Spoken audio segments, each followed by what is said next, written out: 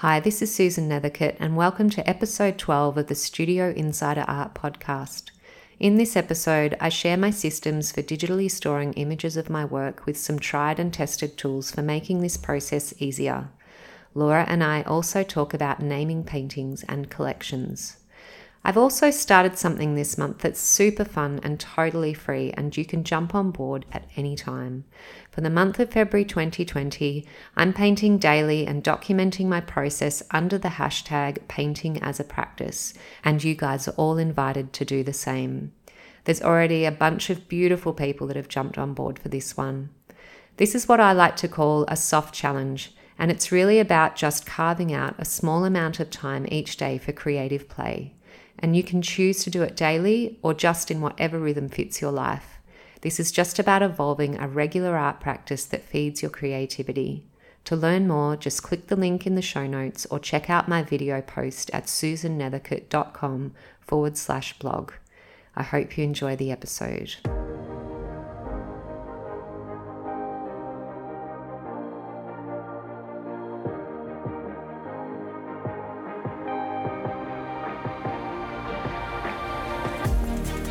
In these episodes, I'll bring you deep inside my art studio practice and how I run my business as a professional artist. I'll be sharing loads of useful information about my tools, my materials, and of course, my mindset. But most of all, this podcast is about the ups and downs in this rather crazy life as a professional artist. So welcome inside my studio.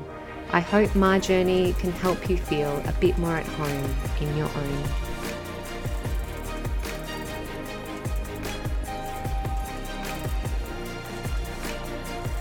In this first season of the podcast, I'll be coaching my good friend and studio assistant Laura Day through the process of preparing for her first solo exhibition.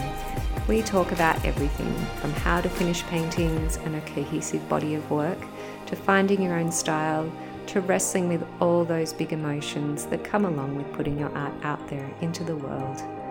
There is something here in this first season for every emerging artist.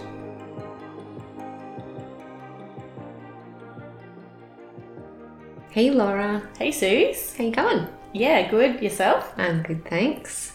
How's things going in your world of getting ready for the exhibition? It's so close. I know it is. It's really close, and I've got some really great high quality photographs of my work now, but I wanted to pick your brains about properly storing my files and keeping records of my work. Yes. Super nerdy questions. I love them. No.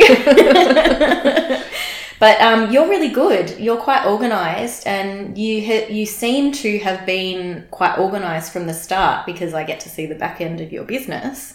So I thought it would be great for you to impart some wisdom. Sure. I love this topic so much. It makes me really excited. Firstly, I have to say I can't take credit for the way that I organise all of my files, because I learned it from Lisa Condon's book, which is Art Inc. I think I might have referred to it earlier on the podcast. And I remember reading that book way back at the start of my art journey. I was so grateful I did, because she talked about really practical things like, you might think that you don't have much work now and why should I keep good records of it? But before you know it, you'll have hundreds of pieces and someone will contact you for an image of something and then you won't know where it is. So she said, do yourself a favor from the very start and keep really good records. And she actually talks about how she stores files in that book. So you can go and refer to that if that's something you want to do. But I can basically just talk about it now because I've pretty much used a similar structure to what she suggests. So full credit to Lisa Condon. So, like you, I've always kept photographic records of varying qualities, I will add. So, way back in the beginning, it was simply iPhone, which, not terrible, wasn't that great back then when I, compared to the kind of resolution you can get now with iPhones. So a lot of my earlier pieces, that's all I have. They're mostly pretty poorly lit. I mean, you always learn the hard way with photography, don't you, about how to take good photos. But at least I've got records. And so the way that I have usually always identified my work is by title.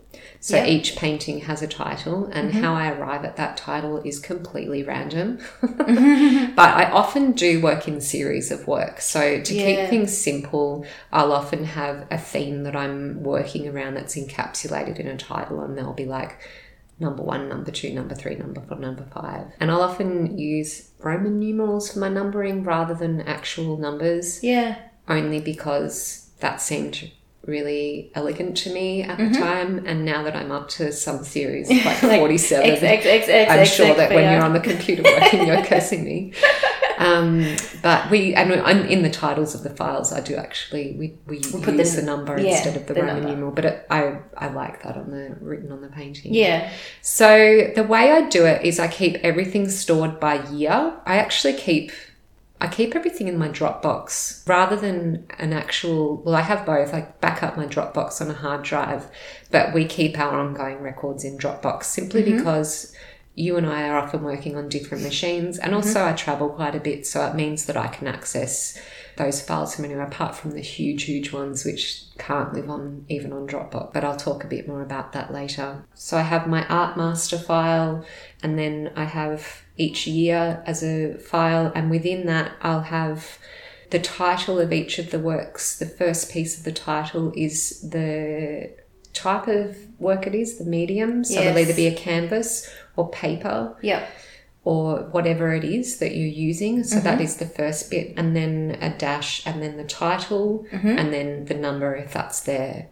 And so that will be in each year, and within that folder I'll keep all of the images. I'll keep pretty much anything in relation to that image. Yeah. And we've got styled interior images in that specific folder for each artwork. Yeah. And as we've gone on and we've become much better with the quality of the photographs that we use. So most of my work now travels to a wonderful company in Melbourne called Prism Imaging, and they do all of our fine art printing, but we also send the smaller work to them to be scanned and larger work to them to be professionally photographed. So they're incredibly high resolution. And part of the reason that I do that is because I license my work and I need very high quality images, and that has become a bigger and bigger part of my business as time has gone on. But also because we started producing prints, our own print range, and learned very fast that most of the files we had that were they were DSLR, they were still really, we thought they were huge files. Yeah. But when we took them to the printer, they're like, no, that's not going to produce a good print. So that's in itself has been a huge learning curve. So we now have within those folders, within the title, you'll have a folder that's DSLR photos. You'll have a folder that's just iPhone snaps, because we often just use those for social media posts. We'll also have an interior mock-up, so whether we have photoshopped it into a stock image that we've bought, or else we actually have our own stock images that we've shot on site here in my home, our own branded stock photography now. But we will Photoshop those high-res images into those interiors to display on the website. And so that's pretty much how the folders all work. And so those larger files that are for printing, where do you keep them? They live on a hard drive, a separate hard drive. So they are too large they just take up all of my Dropbox. So I have I actually run 2 backups from my computer, my main computer. And one of them has just a full backup of the computer, and the other one has a full backup that I do every couple of months. I actually physically back up everything in my Dropbox, just simply because I'm cautious. I'm not suggesting anyone needs to do that. That's just sort of, I just don't want to risk anything.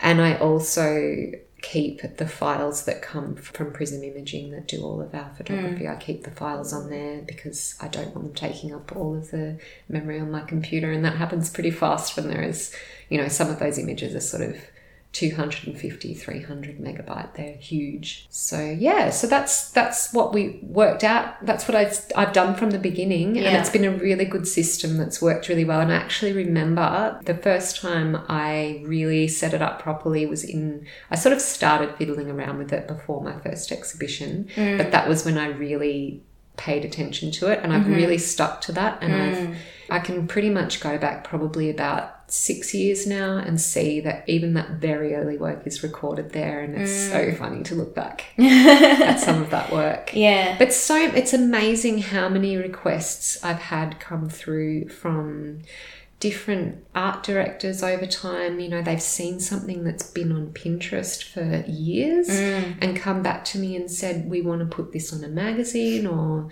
wherever it's from, and it's something that I can always go back through that system and find that image and get it to them. And we've been increasingly diligent over time at making sure we've got very high quality photos of things for that reason. So it's been really worth my while doing that, and it's been an excellent investment in my art career.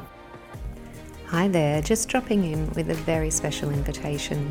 If you've ever dreamed of packing your bags and running away to paint in Paris, then I'm just about to make your dreams come true.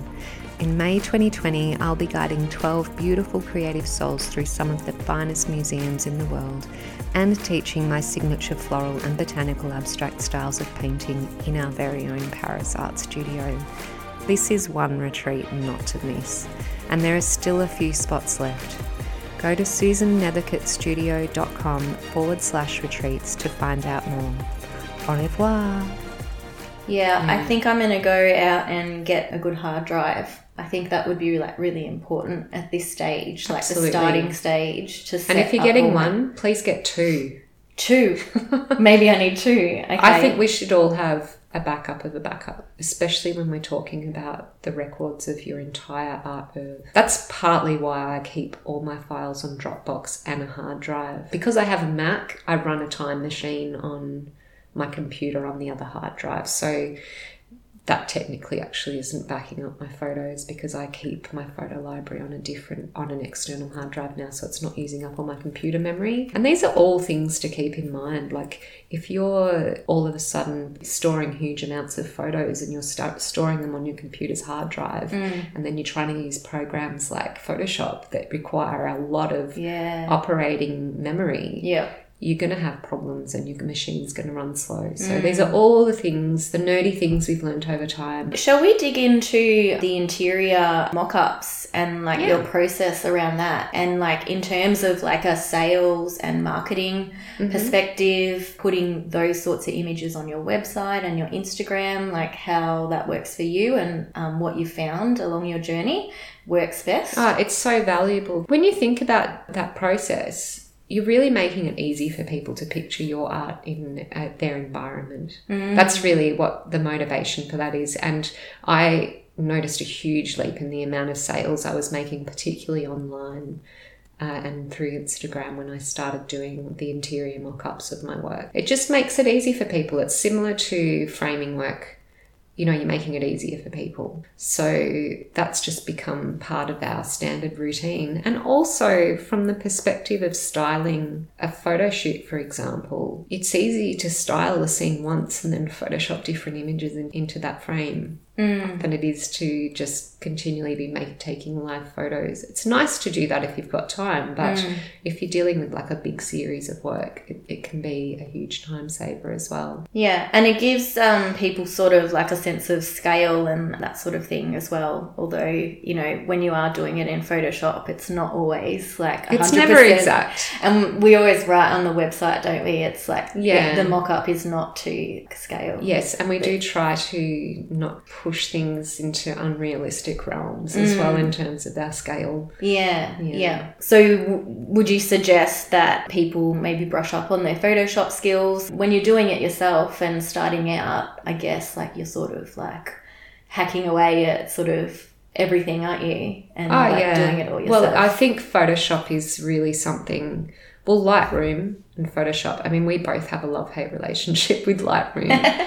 Which is an incredibly useful program. Look, I think it really depends on where people are at as well and what they're trying to do with selling their art. I guess for us, because I'm licensing my work, and I say us because you work with me in the studio on this stuff, it's, having a baseline of those skills has been really, really important. I think to have a few skills, like learning how to do basic editing in Lightroom, because Lightroom can do the tilting and like you can really square off paintings very well and do things in that program that you can't do in Photoshop, which which the reason we learned it really, wasn't it? Is very useful. And also the other skill to really learn in Photoshop would be how to put a work of art in an interior setting, which is something that I'll be demonstrating in my e-course that I'll be doing on business, business e-course, which is up and coming. So they're all really important skills. Yeah. And just another little practical thing, when you have a high quality image and then when you're saving it, like sort of reducing the file size. And I think what the process that you use is emailing that smaller JPEG to yourself so then you can post it on Instagram too. Yes.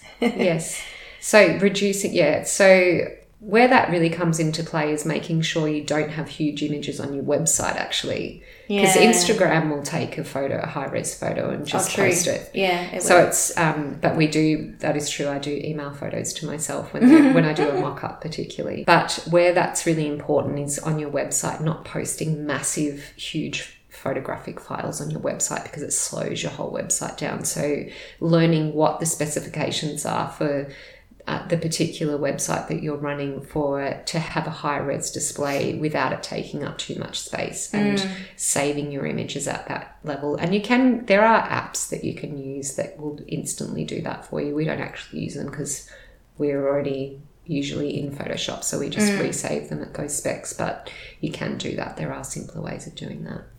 Now, you've recently switched to Squarespace for your website. I did. Does that automatically reduce the file size? No, it doesn't. Oh, okay. I thought that there was some sort of magic there. There is something that was suggested to us by someone that can do that, but I can't remember the name of it. Yeah, so it's like a little app and things.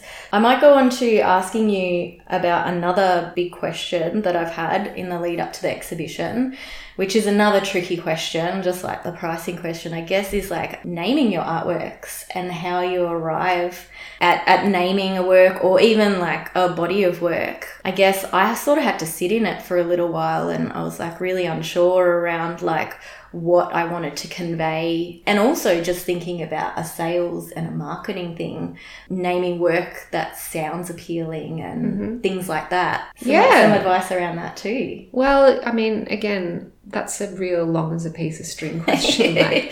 And it's such a good thing to think about because I think naming your work and creating a story through how you name your work and how you talk about your work is really important and probably something that perhaps some artists don't pay a lot of attention to, but I think it's a huge part of it. And there's a lot of marketing opportunities in the way that you do name your work. One of the best examples that I have experienced of the power of that is through some of the series that I've created that have been hugely popular. I have this series called Fantasy Florale, which was a French spelling of floral fantasy, which came about a few years ago when I was just in a particularly French-influenced part of my life, and I organised a retreat in France, and I, for a good couple of years, produced this series around this theme of a floral fantasy, and I think we're up to the 50s, are we? Yeah, somewhere along there it is. It's edging up. And that has been wonderful because it's kind of identified this huge group of work within my body of work, which is kind of known in its own right. But it also has made it extremely easy for me to be able to not have to think of names because it's hard. Yeah, good names are hard. It is hard. So coming up with an overarching theme, if you've got a particular body of work, coming up with an overarching theme and seeing different ways that you can use that as part of the story that you're telling can be really helpful. I kind of have two, like when I look at my oeuvre, I kind of have two really distinct styles, and one is the floral abstract style and the other is what I call botanical abstract, which, I mean, essentially that's saying a very similar thing. But I came up with two different ways of saying that to differentiate between the two styles because they're so different. So anything floral in my really loose, drippy, floral, abstracty world has the word floral in it. And anything that is that white masked out, really stylized type of painting that I do, which I do with flowers, but I call them botanical. So that I have floral abstract and botanical abstract. I did that very deliberately because I was at that stage actually in my exhibition preparation process where I needed to write my artist statement and write about my work and start to make decisions about what my work was about and how was I going to articulate that. So I just decided to say, well, I do floral abstract, which is this style, and described it, and I do botanical abstract, which is another type of abstraction that is different. And that's just stuck. And I don't actually recall seeing anywhere at any point in time the word floral abstract. I'm sure it was out there and I'm sure it's been used by people. But I know that I see it a heck of a lot more now. Yeah. Because I've talked about it a lot, and I think other artists that work in that area have cottoned onto that and started using that. And so it's become a descriptive word that I see quite frequently now. I don't want to claim that that's mine, but I definitely noticed that after I started using that extensively over a couple of years, that it's become something that's become like a really common terminology.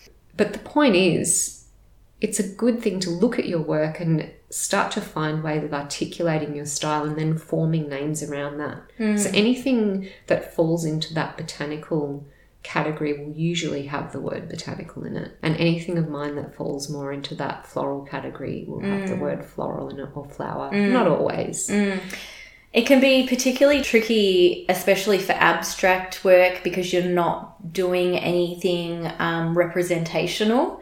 So you can't pull like such descriptive terms. So it's more around like what sort of mood or feeling or, something that you want to portray. Well, you can totally do anything you want. There's no rules. Yeah, I guess.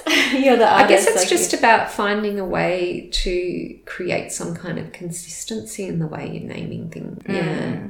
And I mean, the numbering system is super smart. And it just makes life a lot easier. But it also helps people to understand how your work fits with your other work.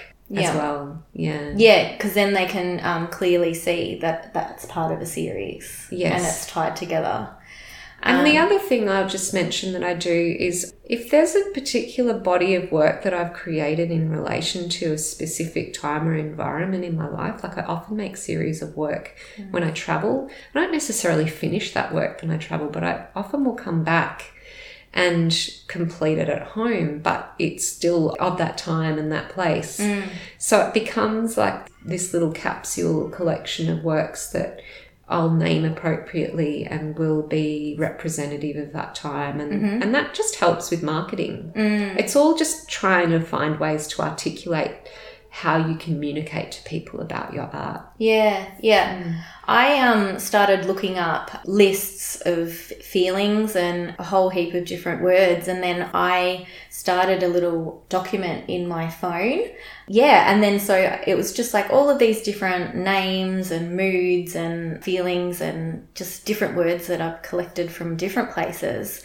And so that was sort of helpful because, I had this blank slate and this whole series of work that I had to find names for. And I just sort of worked through the list with like instinct and just sort of like feeling into whether that sit with the work. So I'm sort of nearly there. Like it's great. All sort of coming together.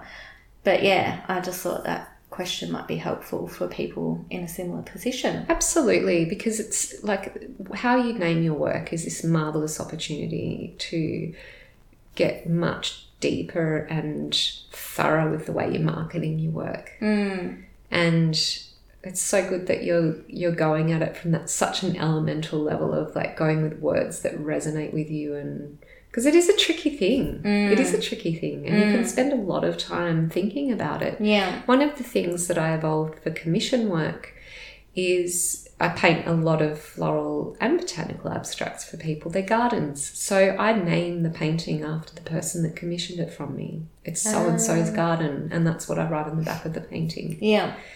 there's all kinds of things you can come up with, but that feels so right because it's theirs, you know, it's painted for them, it's deeply personal, it's come from, you know, the brief has been created from what they have expressed to me that they want, and so it's their garden. It's Forever Their Garden in the title. Yeah, that's so nice. I think that's all I've got for you today. I think that sounds great. Yeah. Thanks, Laura. Thank you so much. That's been super helpful. My pleasure. We'll chat to you next time. Okay, bye. See you, everyone.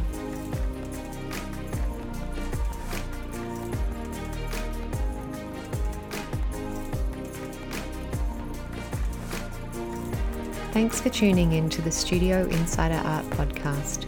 You can always see more of my art over at susannethercutt.com.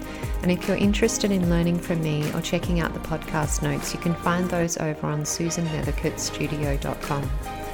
I love hearing your comments and feedback, so feel free to leave a review on your preferred podcast platform. And if you like what you're hearing, then why not take a screenshot of this episode and share it in your Instagram stories. Be sure to tag me at susan.nethercutt so I can say hi. Catch you next time.